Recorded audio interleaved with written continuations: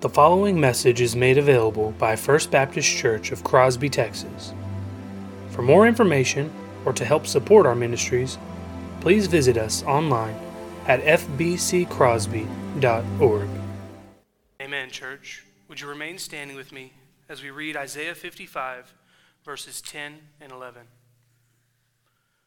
For as the rain and the snow come down from heaven and do not return there, but water the earth, making it bring forth and sprout, giving seed to the sower and bread to the eater, so shall my words be that goes out from my mouth.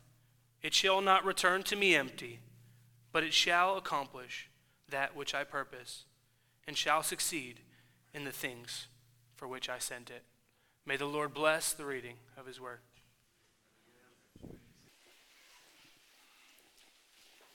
Would you pray with me?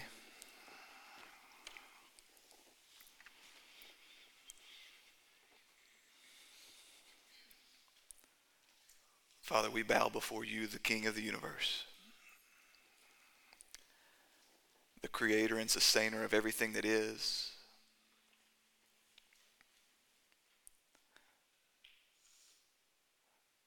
the one who is worthy of all worship and honor and praise. Father, we come as a people that wants to live in submission to you and to your word. We come as a people desiring to give you the glory that you are due. But Father, we come as a people confessing that these things don't always come easy. We come as a people confessing that the world screams so loudly, that our own hearts and sins scream so loudly, that oftentimes we find it difficult to hear your word, to receive your word, to walk in obedience to your word. So Father, what we ask you to do this morning is that thing which only you can do, giving us eyes to see and ears to hear, hearts to believe and obey the word that you speak to us now. Father, we pray all these things in your Son's precious name. Amen. So we return this morning to the 13th chapter of Mark's Gospel. Just as a reminder of where we are, it is now Tuesday of Holy Week. This has been a long day full of much instruction and conflict, and Jesus has left the temple for the final time. He's headed back to the east, and now he's seated upon the Mount of Olives. He's undergoing some private instruction with Peter and Andrew and James and John. So this really is a critical section of Scripture. Jesus has concluded his ministry of public preaching, and he's now going to issue his firm proclamation that his judgment has come upon Israel and that the entire city is going to be left desolate, that the temple is going to be destroyed. And this is because Jesus had come to his people as their Messiah and their King. You see, the law and the prophets, the temple, the sacrifices, the entire religious system, it had all been pointing forward to the coming of Jesus Christ, but they rejected him. They completely missed the purpose of it all. For the Jewish people, they saw religion as nothing more than a way for them to earn favor with God. And they believed that their lineage, that their heritage pointing back to Father Abraham, that it guaranteed them a place in the kingdom of God. And so their concept of the Son of Man was that they were just waiting for someone to come and give them their just rewards. They were waiting for someone that was going to come and set up an earthly kingdom, a place of absolute peace, that they were going to run the Gentiles out from this holy city of peace. But instead, what happened with the coming of the Son of Man was that he proclaimed to them that the kingdom of God was at hand, but that the only way to have entrance into this kingdom was to repent, was to turn away from your sin and to trust fully and completely in him, the true King, the Son of the Most High God. But these people, they would not do this. They were much like the wicked tenants in a leased out vineyard. They had already beaten and mistreated all the other messengers that God had sent before, but now they were going to take the life of his Son. As a result of this, they were going to be cast out of the kingdom forever, while God welcomes in the nations into this kingdom that he brings. Now, this does not, of course, speak to the entire nation of Israel. God will always have that faithful remnant. Within every generation, God will always have that faithful remnant amongst the Jewish people that he holds by his hand, that he makes sure that the promises that he's made to them, that they will come to fruition.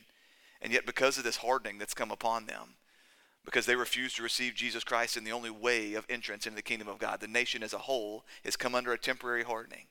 This will, of course, serve to be to their greater good once all is said and done.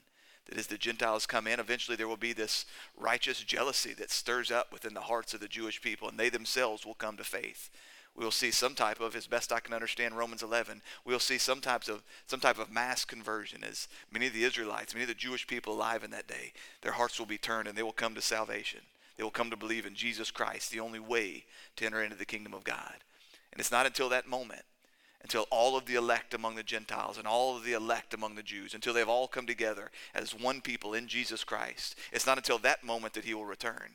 But until that glorious day, Jesus Christ reigns today from heaven, having condescended to come to earth, being born as one in the form of a servant, refusing to grasp equality with God, refusing to treat equality with God as a thing to be grasped, coming to live as one under the law, obedience to the Father even to the point of death, death upon a cross, the ultimate of humiliation.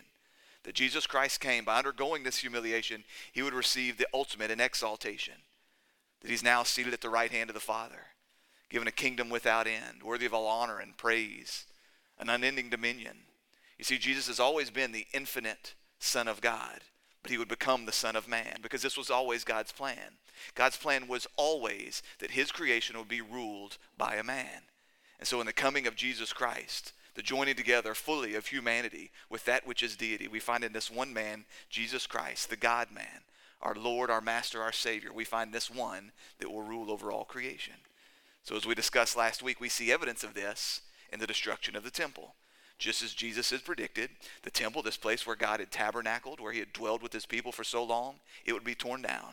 Not one stone left upon another, utterly decimated. And it remains like that today.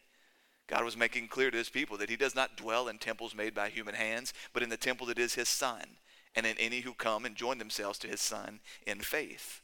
So the fall of the temple, the destruction of the temple, it only served to provide evidence of this. Proof that Jesus is who he says he is, that he has done what he says he has done. We find even further evidence of this in the gathering together of the saints, as God's people go out as heralds, sounding the trumpet, extending this offer of peace to the people in the name of the King. And as God gathers together his chosen, his elect, his saints from the four winds of the earth, he gathers them together in one people. We see even further evidence that Jesus Christ reigns. As the gospel goes out and we find lives transformed, as we find hearts turned, as we find knees bowing and tongues confessing that Jesus Christ is Lord to the glory of God, as we see this happening, we are yet again reminded that Jesus Christ reigns. We have assurance that Jesus Christ reigns. So we gather together as those people that have been brought into the kingdom.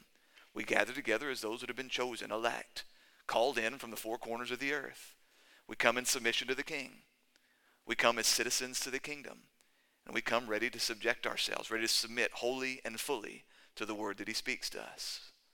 So with that, I ask you to stand to your feet, please, in reverence to the reading of this word.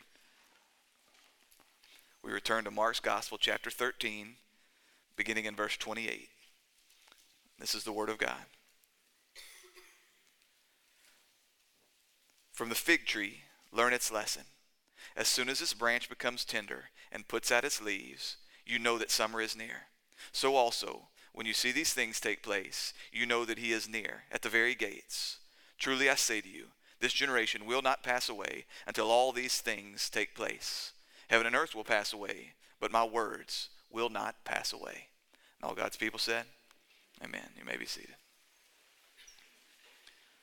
Father God, would you make this book live to me? In it, would you show me yourself? Would you show me myself? Would you show me my Savior? Would you make this book live to me? For it's in your Son's precious name we pray. Amen. So I've gone to great lengths to try to explain to you what I believe Jesus is speaking about here in the 13th chapter of Mark's Gospel. And as I've told you, I believe that everything that's come up to this point has pointed backwards to the destruction of the temple in Jerusalem in the year 70 AD. Now, as with most prophecy, there are going to be levels, there are going to be layers to the fulfillment of this prophecy. I heard one man this week, when he was speaking about the fulfillment of prophecy, he compared it to a mountain range. When you're a long way off, you look up and it looks like just a perfect row of mountains, that they're all lined up perfectly. And yet as you come upon one mountain, what you recognize is that there is great depth to this mountain range, that some may be miles off yet still in the future, even as you come to the first of these mountains. That's the way that prophecy tends to work. From our vantage point, we may look forward to something yet to come, and we assume that it's all going to happen at the exact same time. And yet, with each fulfillment, we realize that there's even greater layers to come. So that everything that we see here, The destruction of the temple, the fall of Jerusalem, this is but a foretaste of even something greater. The Son of God, that day of his return, the end of the age, the Son of God coming to judge the world, coming to resurrect and to judge the world, casting all those that are found in their sin, all those that are not found clothed in the perfect righteousness of Jesus Christ, casting all of them into eternal darkness. That the horrible scenes, as bad as they are, the scenes that are recorded for us by the historian Josephus, as horrible as those scenes are, they are nothing compared to the wrath to come for the lost in the end of the age. But the subject at hand, the primary purpose for Jesus' teaching at this moment, the primary focus for his teaching at this moment remains the destruction of the temple in the year 70 AD. So we read in verse 28, "From the fig tree learn its lesson. As soon as its branch becomes tender and puts out its leaves, you know that summer is near." So there are fig trees all over the Mount of Olives. There's a number of times in Scripture where we'll find the fig tree is used as a symbol for the nation of Israel. You remember back in chapter 11, as Jesus came and he found the fig tree and leaf, but it failed to produce fruit, and so he placed a curse upon that tree. That tree would wither before the next day came, immediately. We know very clearly that that fig tree is meant to represent the nation of Israel. And so a number of people, they come to a text like this and they read about this fig tree and they assume that immediately Jesus must be talking about the nation of Israel. But that doesn't seem to be what Jesus has in mind. And I believe we get some clarity from that if we look at Luke's parallel. In Luke chapter 21 verse 29, what Jesus says is, "Look at the fig tree and all the trees." See, there would have been a number of different kinds of trees there on the Mount of Olives. There are, as the name would suggest, olive trees also found there. There's a number of different kinds of trees found there on the Mount of Olives, and any of them would have done just fine for this teaching. I'm imagining that perhaps Jesus and his disciples, they had pulled away from the crowd, they had come up onto the mountain, and they were just looking for a nice shady spot to sit down. So they found themselves seated beneath a shade tree that happened to be a fig tree. Now you remember that the fig tree that is now withered, the one that Jesus placed a curse on just the day before, it was full of leaves. So it would have provided a nice place for these men to sit down. So I'm picturing Jesus and his disciples, they're sitting down under a fig tree, and then Jesus perhaps motions up to the tree, or maybe he breaks off a limb in order to make this point, because this is a parable.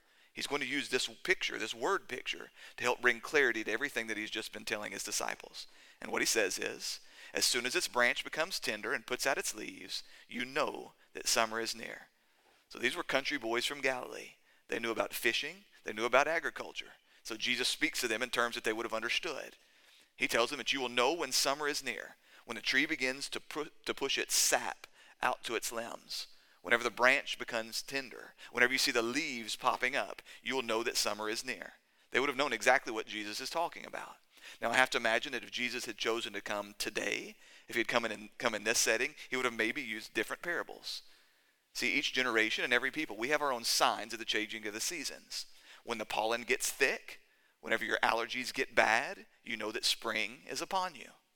Whenever football practice begins, you know that fall is near. Whenever the days get short, whenever you have a couple of cool nights, you know that winter is right around the corner. We all just have these signs instinctively, even if you're not looking at your calendar. There are just these things that you sense in the air that let you know that the seasons are changing. For these men, it would have been the change in the leaves, the tenderness of the limbs. They would have known instinctively that summer was near. Verse 29. So also, when you see these things take place, you know that he is near at the very gates. Mark says you will know that he is near. This has led people to wonder, who is he? Many people say that the he that he's referencing here is Jesus Christ, the return of the Son of Man.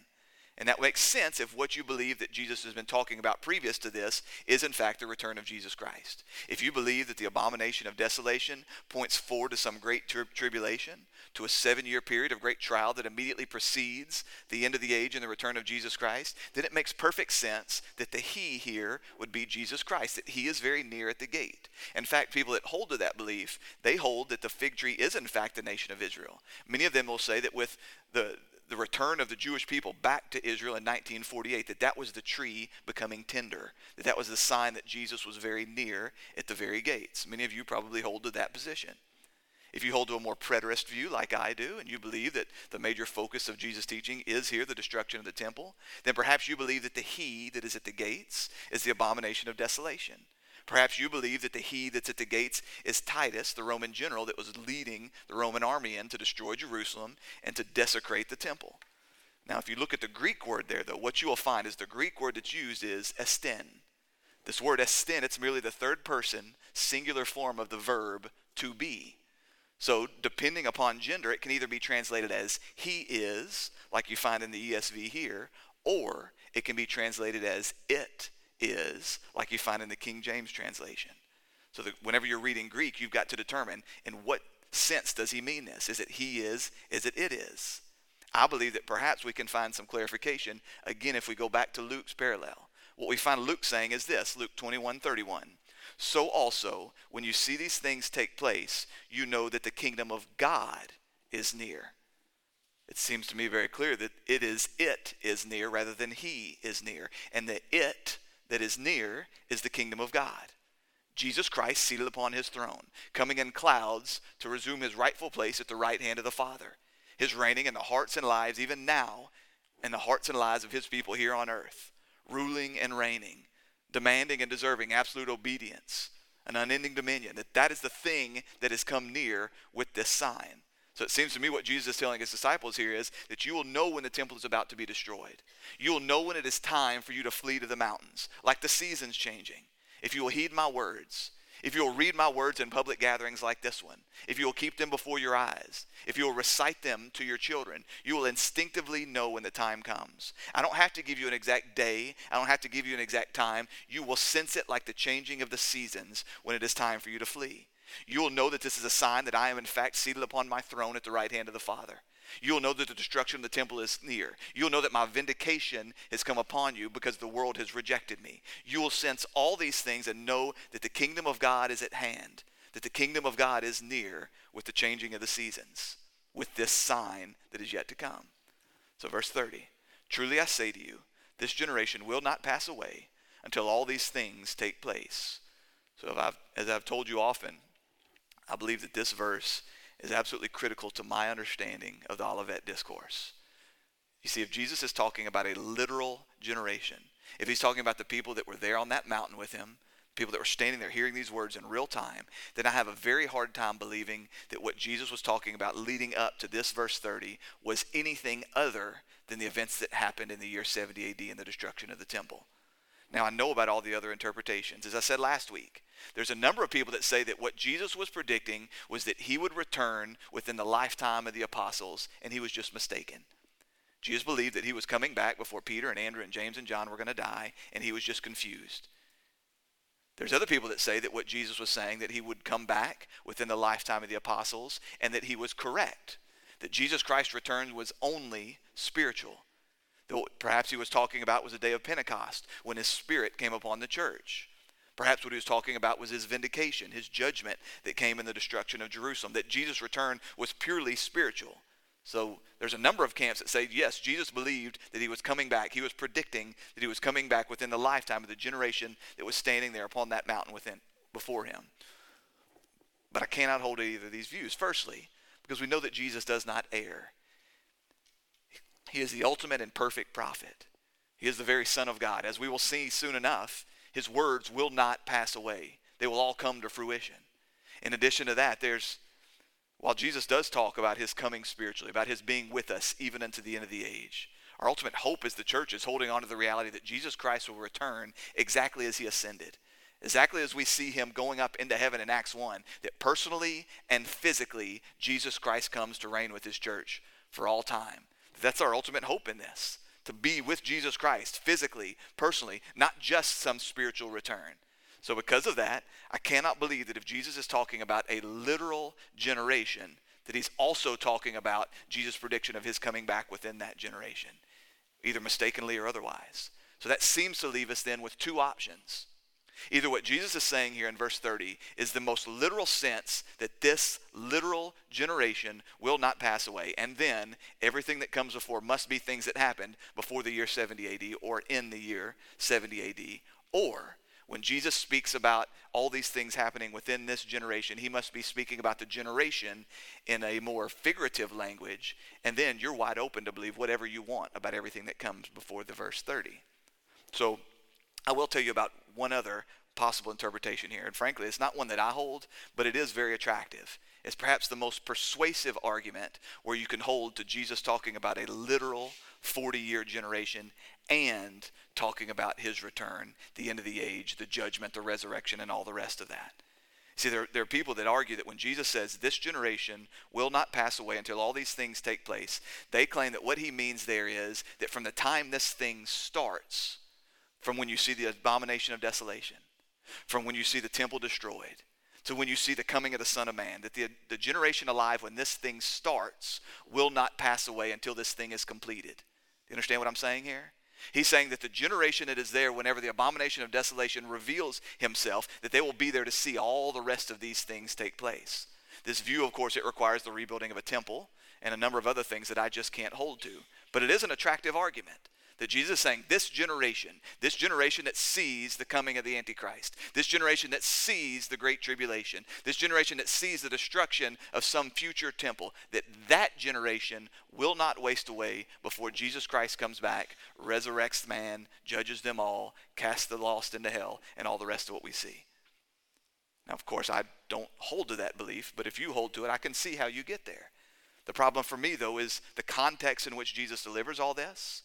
All of the Old Testament language that I've delivered to you, showing the way that the men sitting there on that mountain would have immediately understood Jesus' teaching.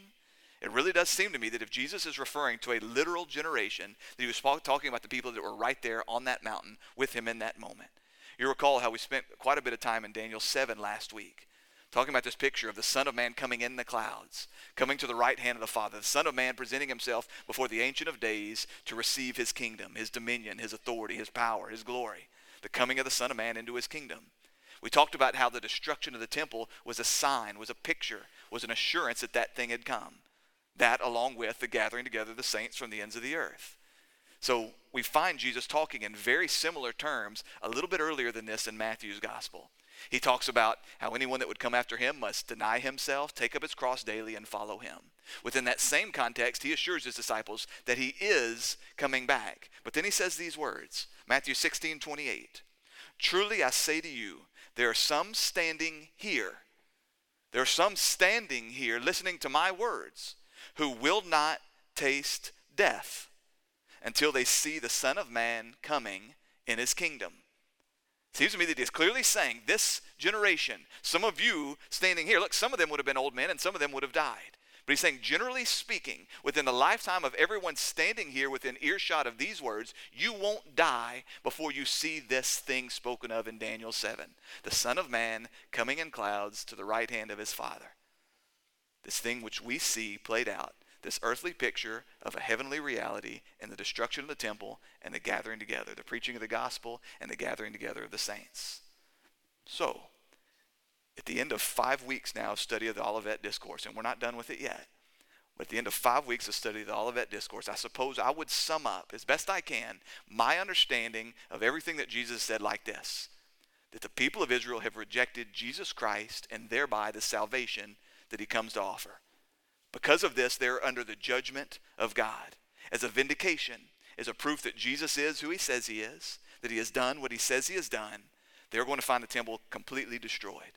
Jerusalem left absolutely desolate. In addition to this, his followers will go out as heralds, they will sound the trumpet, they will preach the gospel, and through the preaching of ordinary men like you and I, God's Spirit will come and draw in those that have been chosen by him. Gathering together the saints, building the kingdom of God, not by priests, not by sacrifices, not by temples, but only through his Son, Jesus Christ. At the same time, we know that Jesus did not rejoice in the destruction that was coming upon the temple, that he lamented over it. We also know that he sought to preserve his people, the church. It was they that were going to go out and preach this gospel, and so he gave them a warning. He told them, this is how you will know when the temple is about to be destroyed. They asked him questions. When will we know? What signs will we have? He first talks to them about the ordinary signs of the times. The wars, the rumors of wars, the earthquakes, all the natural occurrences, plus the rejection of the world, the persecution of the world that's guaranteed to come upon them. He tells them you can't freak out when these things happen. You can't freak out because I've told you they're going to happen, and you can't freak out because you can't believe that this means that the end of the world is coming. These are just the ordinary signs of the times. But there will be a sign when you will know. Just like the seasons changing. You will sense it as you see the Roman army coming in. As you see General Titus leading them in, you're going to be inclined to run within the walls of Jerusalem, because that's what people in that day did. You're going to be inclined to run within the safety of the walls of Jerusalem, believing that that's your best bet for being spared. But I tell you to do the opposite. I tell you, don't even go back in the city to gather your things, that you run for the mountains, that only there may you be spared. And this is my purpose, that my gospel may go to the ends of the earth, and that you may see that I am on my throne, that my kingdom may expand in the hearts and in the lives of those that hear this message, and that all of this would happen within their lifetime. But how can we be sure? How can we be confident that all of these things are going to happen? No matter what you believe. Again, I've told you, my goal is not to convince you of my belief. There are plenty of good and faithful, saintly men a whole lot smarter than I am, that don't believe much of any of what I've just said. They believe that all those things happened, but they don't believe that's what Jesus is talking about in this text. So whether you believe, like I do, that these are things that happened in the year 70 AD, or you believe that Jesus is talking in a purely future sense about his return and the end of the age, but no matter what you believe about this text, how can you be sure that the words that Jesus has spoken will come to pass? He says in verse 31, heaven and earth will pass away, but my words will not pass away. Heaven and earth. This is a representation of the entire created order. In the beginning, God created the heavens and the earth.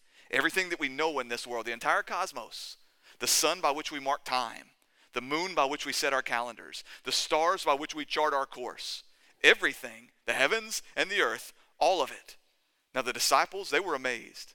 They were amazed at the prediction that Jesus made that this temple, this seemingly indestructible temple, this temple that had stones that weighed upwards of 1,000,000 pounds, this temple that had columns that were up to 20 foot high, this temple that they believed, because it had been under construction for 80 years, they believed that surely it must last well beyond their lifetime.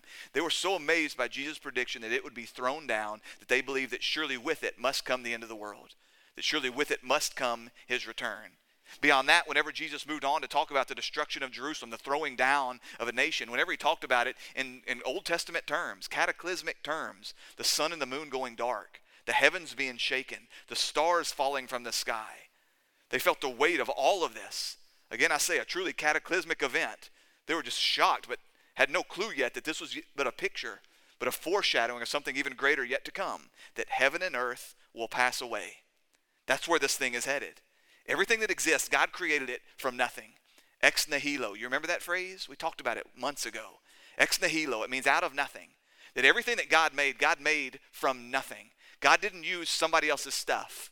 God didn't gather together some stuff that had always been here. Everything that is, God made. Nothing existed until God made it. Every last subatomic particle, every single atom, it came from the hand of God. It responds. It must obey. It is under the absolute sovereignty of the hand of God, because he's made it all out of nothing. And then he took that which he had made and he brought it into order. He revealed his good purpose for it. That's what we see in Genesis 1 and 2. God bringing order and giving purpose to this thing that he has created. But with the fall of Adam, what we see is the introduction of disorder. What we see is God coming and demanding an answer. He goes first to Adam. Husbands, you must be reminded that it's the man first that will give an answer.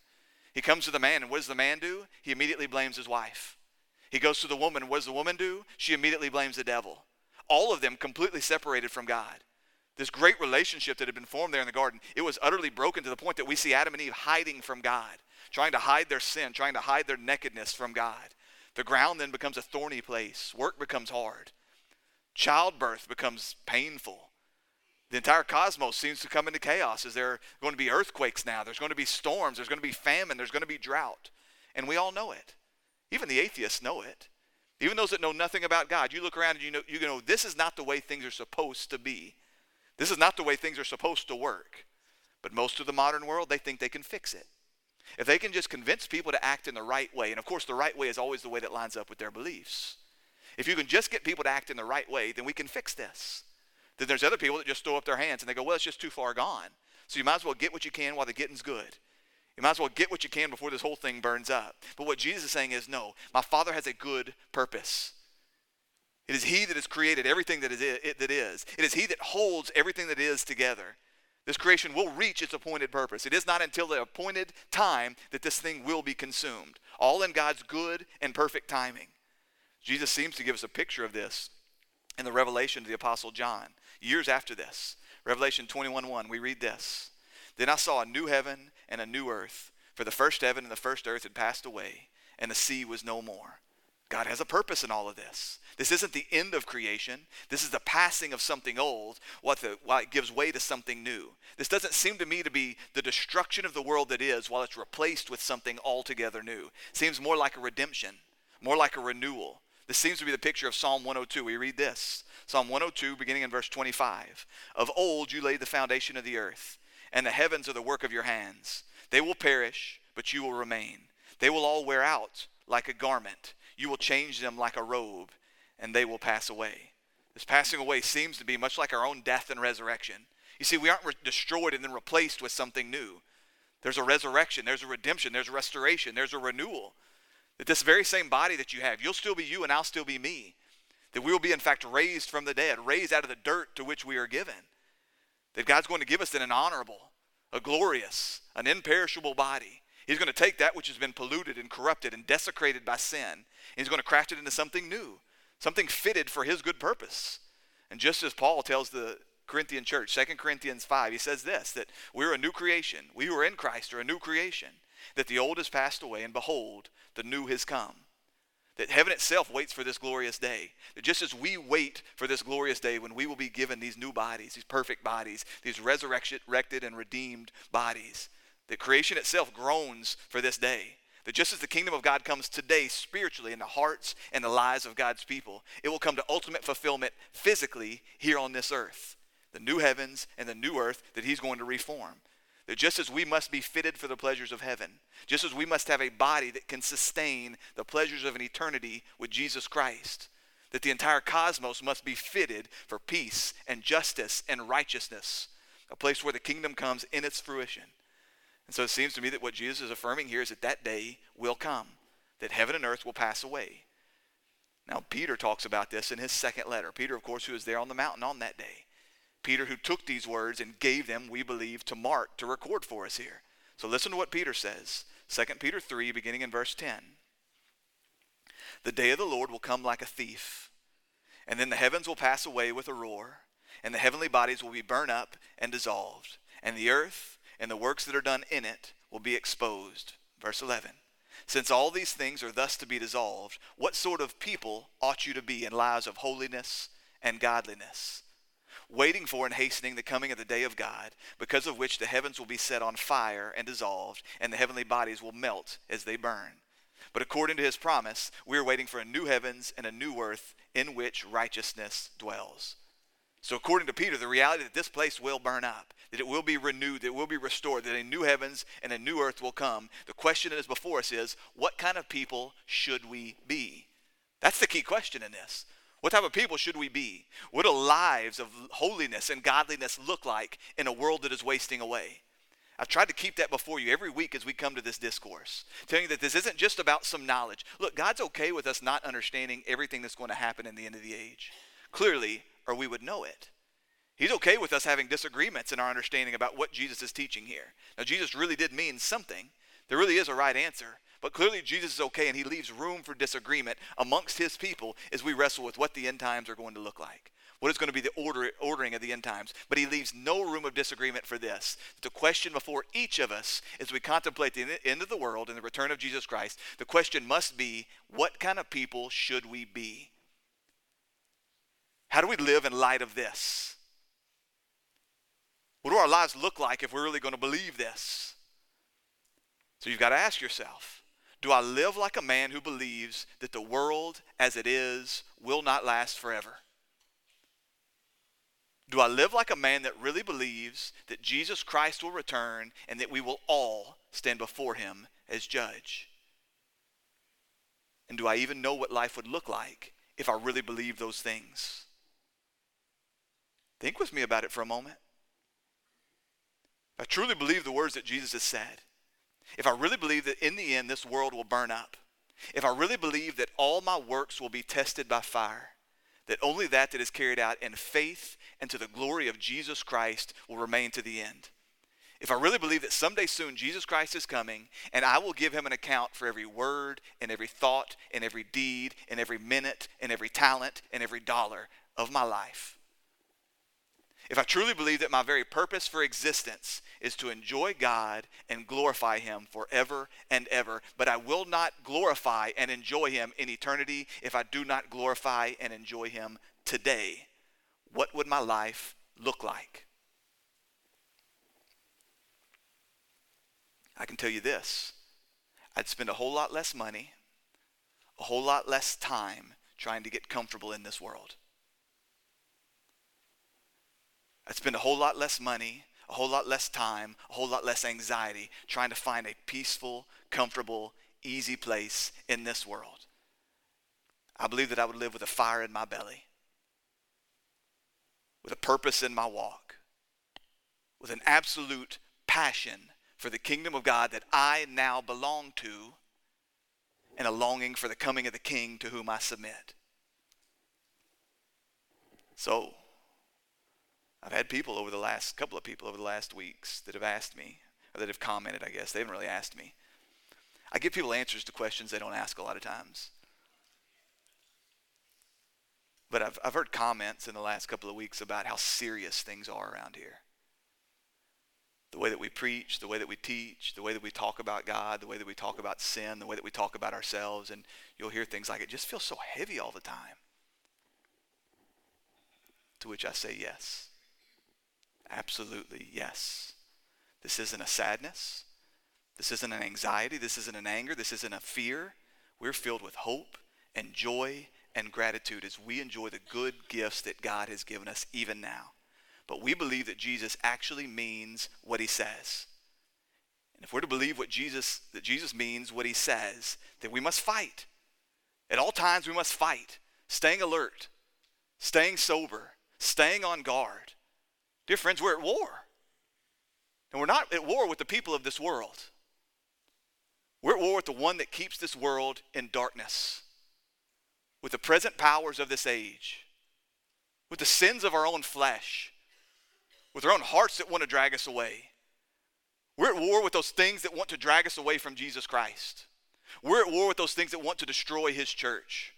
We're at war with those things that want to damn our soul. We're at war. And so yes, it's going to feel heavy, but in the middle of that heaviness, we're going to find joy. Under the weight of that heaviness, we're going to find hope in the middle of it all, because we know that the victory has been won. We know that the battle is secured. We know that the outcome is guaranteed. And so we find joy in the middle of all of this. But it doesn't mean we stop fighting. It doesn't mean we let our guard down. I just recently got around to watching Band of Brothers. Y'all know the series about the war. And one of the things that struck me in this movie is, as these men are out there in France or wherever they were, and they're in the middle of this just incredible war, and there is death, and there is bloodshed, and there is just all manner of just stress that's coming upon them at all moments. And then there'll be these little moments where they just find themselves, and they'll find a piano, and one of them knows how to play a piano, and they play a song, and they giggle, and they laugh, and they sing. They'll come into another place, and they'll find some bottles of wine and a little bit of food, and they just sit down and have a meal, and they enjoy it, and they joke with each other, and there's this camaraderie and this love and this, how are these guys finding joy in the middle of this? Dear friends, that's what I feel like. We're in the middle of spiritual warfare. Demons abound. Satan roams like a lion, seeking to trap and to ensnare one of us. As the powers of this world try to destroy what it is that God is building within this church. And we have these moments where we stumble onto the good gifts that God has given us, as the world abuses those gifts. As they use them for their own selfish desires. We come upon them every once in a while in the middle of this war that's around us, and we find more joy than the world because they take it for granted. We know who gave us this. We know the weight of everything that's going on around us, and so steak tastes good in the middle of war. A good night's rest is really, really helpful in the middle of war. A kind word from a friend and a hug around the neck is helpful whenever you've got the world coming against you, the powers of this age coming against you. So yes, we find joy. We find hope. We find assurance in the middle of even this war. But dear friends, we don't let our guard down. We don't ever let it get twisted, because that's what Satan wants. He wants to lull you to sleep. He wants to convince you that you're in peacetime. He wants to convince you that he's for you. He wants to convince you that you don't have to walk with any kind of care. And so the question is, what kind of people should we be? And we can't fully unpack it with the time that's left, but I'll tell you this, it'll be a whole lot different than the world. So we look around us at a world that's buying stock in the Titanic. We look around us at a world that is storing up bales of hay in a barn soaked with gasoline, and they wonder if it's going to last. We look around us in a world that at the end of this thing, they're going to find they've completely wasted their life. They've placed all their hope in all the wrong places. So we must be a people that fights. We don't fight against them. We fight against our own temptation to sloth, our own temptation to laziness, our own temptation to contentment, our own temptation to lay back and believe we're at peace. For many of us, it's just fighting the temptation not to be involved in the war. You can't hide in your bed long enough for this war to go away. I'll hear people they'll post things on Facebook, and I'm not bagging on you if you post this, okay, whatever. But people will post things like, I just can't adult today. You don't get a choice. You don't get a choice. Satan is coming for your soul. No, it's secure in the hands of Jesus Christ, and he will not lose it. There's nothing you can do to lose it, just as there's nothing you could do to secure it. And yet he says, the means by which I will secure you is you're going to fight. You're actually going to believe my words the way I've given them. And in the power of my Holy Spirit, you're going to fight. You're going to stay on guard. You're going to know the temptation of your heart. I've compared it often to my truck. My truck veers left. I know this. So I get in my truck and I immediately drive straight like this. You know the bend of your heart. You know the sins of your life. You know the ditches that you're constantly finding yourself in. So you wake up in the morning and you go, I'm going to drive like this because I want to go straight. Because I believe the words that Jesus has said. So we don't allow ourselves to get too comfortable. We don't aim for comfort. That's no longer the goal. Listen, God brings us some comfort. God brings us a warm meal. God brings us a friend. Praise him. We'll enjoy it a whole lot more than the world will. But our goal can't be comfort. Our goal can't be ease. Our goal can't be to be pain-free in this world. We will never be until we are home. We will never find that true and eternal rest until we are home. And so we join the battle, believing what Jesus has said. Now, many of you think the words I've just said are melodramatic. I get it. I get it. You think it's too heavy and it's too silly. You think that's just the kind of things you'd imagine a preacher to say, because I got to get you worked up into some kind of frenzy so you'll keep coming back here and listening to me every week. That's fine, dear friends. I would tell you that you're a person that does not know that there's a war around you.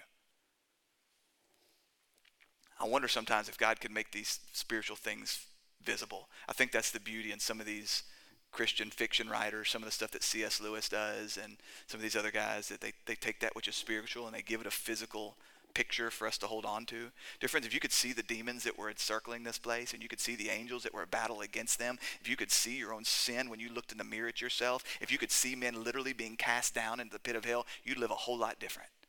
So the question is, just because you can't see it, you don't believe it? Just because you can't see it, you think I'm being over dramatic? That's the case, and you don't believe the words of Jesus Christ. Heaven and earth will pass away, but my words will not pass away. Everything will pass away, but the words of Jesus Christ will not pass away. He's, of course, referring to everything that's come up to this point.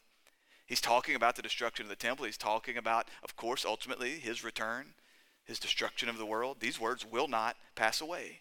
So you look at the Rocky Mountains, you look at the redwoods of California, you look at the sun and the moon and the stars, and all of these things will pass away. And I know that's unsettling. I've never been somewhere where there was an earthquake before, but I can't even imagine what it feels like. The ground's not supposed to move. But dear friends, I would remind you that every time there's a horrific natural disaster, an earthquake, a hurricane, a flood, tsunamis, whatever it is, the people that live in that town, they start asking themselves, where can I go that's safe? I don't want to endure this ever again. Where can I go? Where is higher ground? Where is sturdier ground? Where can I set up my life that I and my family will be safe? Dear friends, this is the answer on the Word of God. You want to know the thing that's not going to waste away? There's nowhere you can go that's going to be settled forever because it's all passing away. There's no bedrock strong enough that will withstand the fires to come. So you set your life upon Him and His Word. What kind of people should we be? The people of the Word. The people that devotes our life to the Word of God. And we don't place our hope on anything this world has to offer. We don't place our hope on anything else, no matter how stable, no matter how strong, no matter how long it's been here. We know that it's all a mist and a vapor, and it is all wasting away. But the words of Christ will not pass away. So what kind of people should we be? We should be a people of the Word. A people that doesn't place our hope in anything else this world has to offer. A people that doesn't get lured away by the promises of this world. A people that builds our life on the Word of God. Not just the words that he's spoken here in the Olivet Discourse. All of the words. Knowing that the words of Christ are the words of God. Every last word that he's given us. That Jesus speaks the Word of God. And we're going to unpack this more next week. But in his humiliation, in his coming and taking upon himself the fullness of humanity, in his refusing to treat equality with God as a thing to be grasped, the Son of God took upon himself the fullness of man, and yet he lost none of his godness. God can't cease to be God. God cannot lose any of his attributes with regards to being God. That's what it means to be God. But in his humanity, Jesus Christ has limited knowledge. We see clear evidence of this by the fact that he had to grow and learn. Jesus had to study the Torah. He had to live in complete submission and obedience to the Father. In his humanity, Jesus did not possess all knowledge. But Jesus was not just fully man, he was perfectly man. All that God designed for man to be. All that Adam and you and I have failed to be in our humanity, Jesus Christ fulfilled that to the fullest extent. That while Jesus Christ's humanity did not possess all knowledge, everything he did possess was perfect. Having been filled with the Holy Spirit beyond measure, that he spoke and he served and he endured in the power of the Holy Spirit, saying only those words which his Father gave him to say. So however you understand this great mystery, and dear friends, this is the greatest mystery of all time. The coming together of two natures in one man, fully God, fully man, in one person, Jesus Christ our Lord. It's the greatest mystery in all the world. Listen, the concept that God makes things out of nothing, it doesn't stretch me beyond my understanding. I can kind of wrap my mind around that to some degree. The concept that Jesus Christ was raised from the dead, I can put some picture to that. I can have some understanding of that. But the idea of how within one man, Jesus Christ our Lord, can be the fullness of God, the fullness of man, and yet there'll be no blending. There'll be no changing. There'll be no shifting. It's not some new blended nature coming together. That's the greatest mystery of all time. And yet no matter how you think about this reality, no matter how you think about this mystery, you must come to the end of this thing and recognize that the words of Jesus Christ are the words of God. Thus saith the Lord. That's why you see Jesus speaking in very similar terms here to what we find in the Old Testament with regards to the law. Listen to Isaiah 40 verse 8. The grass withers and the flower fades, but the word of our God will stand forever. Jesus elsewhere says, for truly I say to you, until heaven and earth pass away, not one iota, not a dot will pass away from the law. Saying that the word of God will endure forever. The word of God will stand forever. The word of God will not pass away. Not a single word, not a single letter, not a single dot, not a single mark. Every single word that God has said is true. Every single word that God has said will never pass away. Christian, that's why I plead with you so often to give yourself over to this word. Give yourself over to the only thing that's going to endure forever. I get it. Studying the Bible is hard. I promise you I get it. You pay me money to do it, and it's still hard. Studying the Word of God is difficult, and I get it. It's going to feel scholarly at times. It's going to feel brainy at times. God has called us to be transformed through the renewal of our mind. Christianity isn't just pure emotion. Christianity must involve. As a matter of fact, I would argue that it almost always begins in the mind. It can't stay in the head. It's got to move to the heart. It's got to transform the soul. It's got to drive you to action. But dear friends, it can't pass over the mind. You can't skip the mind and go straight to the heart. You've got to understand what it is that I'm trying to believe in here. What is it that Jesus is saying? And so yes, it's going to take mental activity. It's going to take focus. It's going to take discipline. It's going to take effort. But Christian, what else would you give your life over to? What else would you devote yourself to? Other than this word that will not pass away. And so I hear so many people that will say, you know what? I've just committed to live my life based on this. I'm going to love God and I'm going to love my neighbor. And that's enough for me. And that's very nice and that's very good and that sounds very spiritual. Sounds quite spiritual. But Christian, my question would be, who is God? Who is this God that you seek to love with all your heart, with all your mind, with all your soul? He reveals himself in his word. What does it mean to rightly love this God? What does it mean to rightly love your neighbor? He reveals it in his word. What hope do you have of rightly knowing this man, knowing this God, loving this man, rightly responding to them, loving them the way that God's word tells us to love, if you have not given yourself over to the Spirit by the working of the word to transform you? It all happens by this word. The sanctification, the washing of the word of Christ. Don't you see? You will always fail. You will always fall short in your goal of loving your neighbor and in loving God if you do not do it in submission to the word. If you do not do it by the working of the Spirit and the power of his word, you will always fall short. If you do not live in subjection and submission and absolute understanding of the authority that is the word of God, you will always fall short. And you cannot know this word if you don't study it. It doesn't work by osmosis. I think for some Christians, nobody ever told them that leaving your Bible in your truck all week isn't going to make you more like Christ. The words aren't going to jump off the page and get into your head. You've got to take the time to read the word. Maybe study the word. Maybe memorize the word. Maybe sing the word. Maybe talk about the word. Maybe sit in small groups and actually talk about the word, not your feelings. That's the way he's going to show you what it means to love him with all your heart, all your soul, all your mind, all your strength, and to love your neighbor as yourself. So I have to tell you, I've never found a church, you will almost never find a church that does not say that they live with an absolute dependence upon the word of God. You will never find a church. Go to any church and go, hey, do y'all preach the Bible? That's it. That's all we preach is the Bible. And you will almost never find a Christian that does not say that they don't believe in the absolute inerrancy and authority and sufficiency of the word of God. But in practice, churches and Christians like that are very, very rare. People that actually believe that this is the word of God, the very God that breathes out the stars, that he has breathed these words, that it really is sufficient for everything God wants you to know, to walk in holiness in this lifetime, to know him, to be saved in the end. That it alone must be the absolute and ultimate standard for how we're to live in this life. That we don't go and look for the wisdom of this world, that we come here and only here. That is a rare, rare thing. Dear friends, you need to know this church we have is a rare, rare thing. We're not perfect. We're a long way from perfect. But dear friends, what we experience here, what we enjoy here as a community of people devoted to this word, it is rare. It is not the norm. So we praise God for what he's doing here. But I would ask you, don't believe that just because you're a part of this rare thing, that you're doing this. Each man must examine himself and ask, am I living like this? Do I truly live like a man that believes that this is the enduring, never fading word of God? Am I truly living like this is the way in which I may know God, which I may love God, which I may look more like the Son of God, Jesus Christ? Am I truly living like this is where I can know what God desires for me to know to live out this lifetime to his glory? Or am I not? And if not, you must be warned. Because just like I can't point to some passage of scripture that says you must gather together with the saints in order to be a follower of Jesus Christ. It says that we should gather together, so clearly that's a sin. But there's plenty of sins that Christian men and women do. And so I can't come to you and I can't say, look, you are clearly not a follower of Jesus Christ because you don't gather together with the saints whenever they're together. But I can tell you I know very few that don't. In the same way, I cannot point you to some specific passage of scripture that says, if you don't give yourself over to the study of the Bible, if you don't give yourself over to live in absolute submission to the Bible, then you cannot be a follower of Jesus Christ. But I'll tell you, it's very, very rare to find one that doesn't. And so I have a very hard time whenever I find a man that wants to know, he wants some kind of assurance that he is in fact following after Jesus Christ, and yet I find that that man has no use for the word of God. I have a hard time giving him any kind of assurance.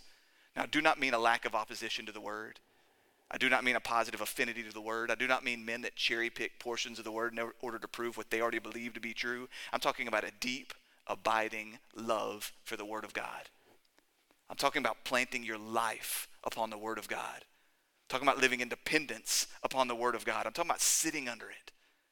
Complete authority in my life will be the word of God. It says it, I will do it. If I don't know what it says, I will seek brothers and sisters that can help me see what it says and how that applies to my life. That's the only standard. That when you and I get in a fight, we come to the word of God and we say, what does the word of God says? That settles it. This is what it means to be a follower of Christ. It's what it means to live in subjection to the word of God. Because so closely are those two things tied together. Look throughout Scripture and just take note through this week, through your personal Bible reading, take note of the number of times that you find the word of God or the name of God and the person of God spoken of almost as one. To reject the word of God is to reject the God who has given the word. We find this all throughout Scripture, and so we must ask ourselves, how can I claim to truly love God while I reject the word in which he has revealed himself to me?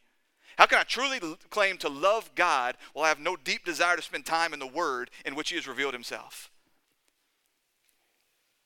So turn with me to 12th chapter of John's Gospel. We're going to finish there. These are the final public words of Jesus before the crucifixion that have been recorded by John. This is very likely the same day that we're studying here. John's gospel is set up so differently. What you find is you get to you get to chapter 12, and boom, everything that comes after that is Passion Week. And so I believe we're only in Tuesday of Passion Week in John's Gospel here in chapter 12. And Jesus is making one last invitation. He's making one last call to people to turn from their sin and to trust in him and be saved. So I'm in verse 44. John chapter 12, verse 44. And Jesus cried out and said, whoever believes in me believes not in me, but in him who sent me. And whoever sees me sees him who sent me. Jesus is making clear, as he always have, I am the Father, am one. You cannot come to the Father in any way apart from me. Verse 46, I have come into the world as light, so that whoever believes in me may not remain in darkness. A theme all throughout throughout John's Gospel, that he is the true light of the world, that any who walk with him will walk in light, that you cannot claim to have fellowship with Jesus Christ while continuing to walk in the darkness. Verse 47, if anyone hears my words and does not keep them, I do not judge them. It's at that point where everybody goes, oh good, I'm not judged. For I did not come to judge the world, but to save the world. You know the crowd that says, I don't judge anybody. They read texts like this and they find that as some kind of affirmation for this. But what Jesus Christ is saying here is that clearly in his first coming, he did not come to judge the world. He came to save the world. He came to offer salvation. He came to offer himself. But there will come a day when he comes to judge the world, because he goes on, verse 48. The one who rejects me and does not receive my words has a judge. Again, I say, see the connection between Jesus Christ and his words. To receive his word, or to fail to receive his word, is to reject him. To reject him as Lord and Savior. To reject him as Master. Reject him as King, if you fail to receive his words. They're so closely tied together. The word which will not pass away. This word that offers salvation. This word that calls us to repentance. This word that offers access to the kingdom of God. This word in which Jesus reveals himself. That to reject that word is to reject Jesus Christ himself. He's saying, if you reject my word, you reject me. And those that reject me, they have a judge. You have a judge. He goes on. The one who rejects me and does not receive my words, he has a judge. The word that I have spoken will judge him on the last days. That very word that you have rejected will serve as your judge on the last days. At the return of Jesus Christ, this judgment will be based on what you have done with this word. What have you done with the word that's been entrusted to you? Dear friends, we don't live in Afghanistan. We can get in all kind of arguments you want about what that judgment's going to look like based on what's been revealed to you, based on what you have access to, based on what message you've received. But we don't live in a place where we meet in underground churches. We don't meet in a place where we're starving for good, solid, biblical teaching. My heart is so warmed whenever I have people throughout our congregation that come to me and say, listen to the sermon I listened to online. I'm not selfish, guys. I want you to listen to good preaching. Please make sure it's good preaching. But I want you listening to good, solid, biblical preaching. I don't need to be the only voice. I'm your only pastor. God has placed me here. God has placed us together. He's building a family. But dear friends, I am blessed beyond belief when somebody calls me and says, I listened to a Martin Lloyd-Jones sermon this week, and I go, praise God. Maybe he'll clear up some of the stuff I made a mess of on Sunday. We don't live in a place, just take out your phone. You can listen to thousands of sermons. We don't live in a place where we're sitting around praying that some missionaries are going to show up and give us our own copy of God's word. You got them in the pew. By the way, if you don't have a Bible, take one of these, please. You live in a place where you got access to the Bible on your phone. You got all different kinds of translations. You got the Bible that will read it to you while you sleep. I don't know if that works. Maybe. Go to sleep and just listen to the Bible while you sleep. We've got access to all of God's word we could ever want. We live in an absolute embarrassment of riches with regards to the word of God. And so the question is, what have you done with it? By that word, you will be judged if you reject that word and you reject Jesus Christ through the rejection of that word. You reject Jesus Christ because you refuse to believe that he is who he says he is. You refuse to take him at his word. There will come a day when you stand before him and you are judged by that word. Refusing to receive that word, refusing to believe that word, refusing to respond rightly in obedience to that word. It will stand before you as judge and it will haunt you. So you have sat in a church like this where people of God love his word. Where you've had Bible studies up and down this hall. You've had in-home Bible studies. You've had a pastor pleading with you to grab hold of this word, to consume this word, to live in this word. These words will haunt you if you reject them and you reject Jesus Christ as your Lord. So the question is, what will you do with this word? Will you believe that this word is the thing that will endure forever? Will you place your hope in the things of this world that are sure to pass away? Father God, we praise you and we thank you. We thank you for your word.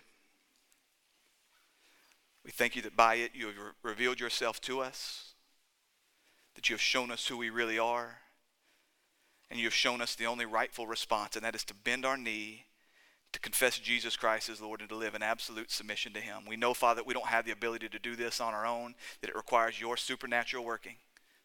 Your hand alone can bring us to that place. And so, Father, we pray that you do exactly that. Do not allow us to live one more second, one more day, one more ounce of energy devoted to the things of this world that are wasting away. Help us to live as a people of the word. Father, we love you. We trust you and we thank you. For it's in Jesus' name we pray. Amen.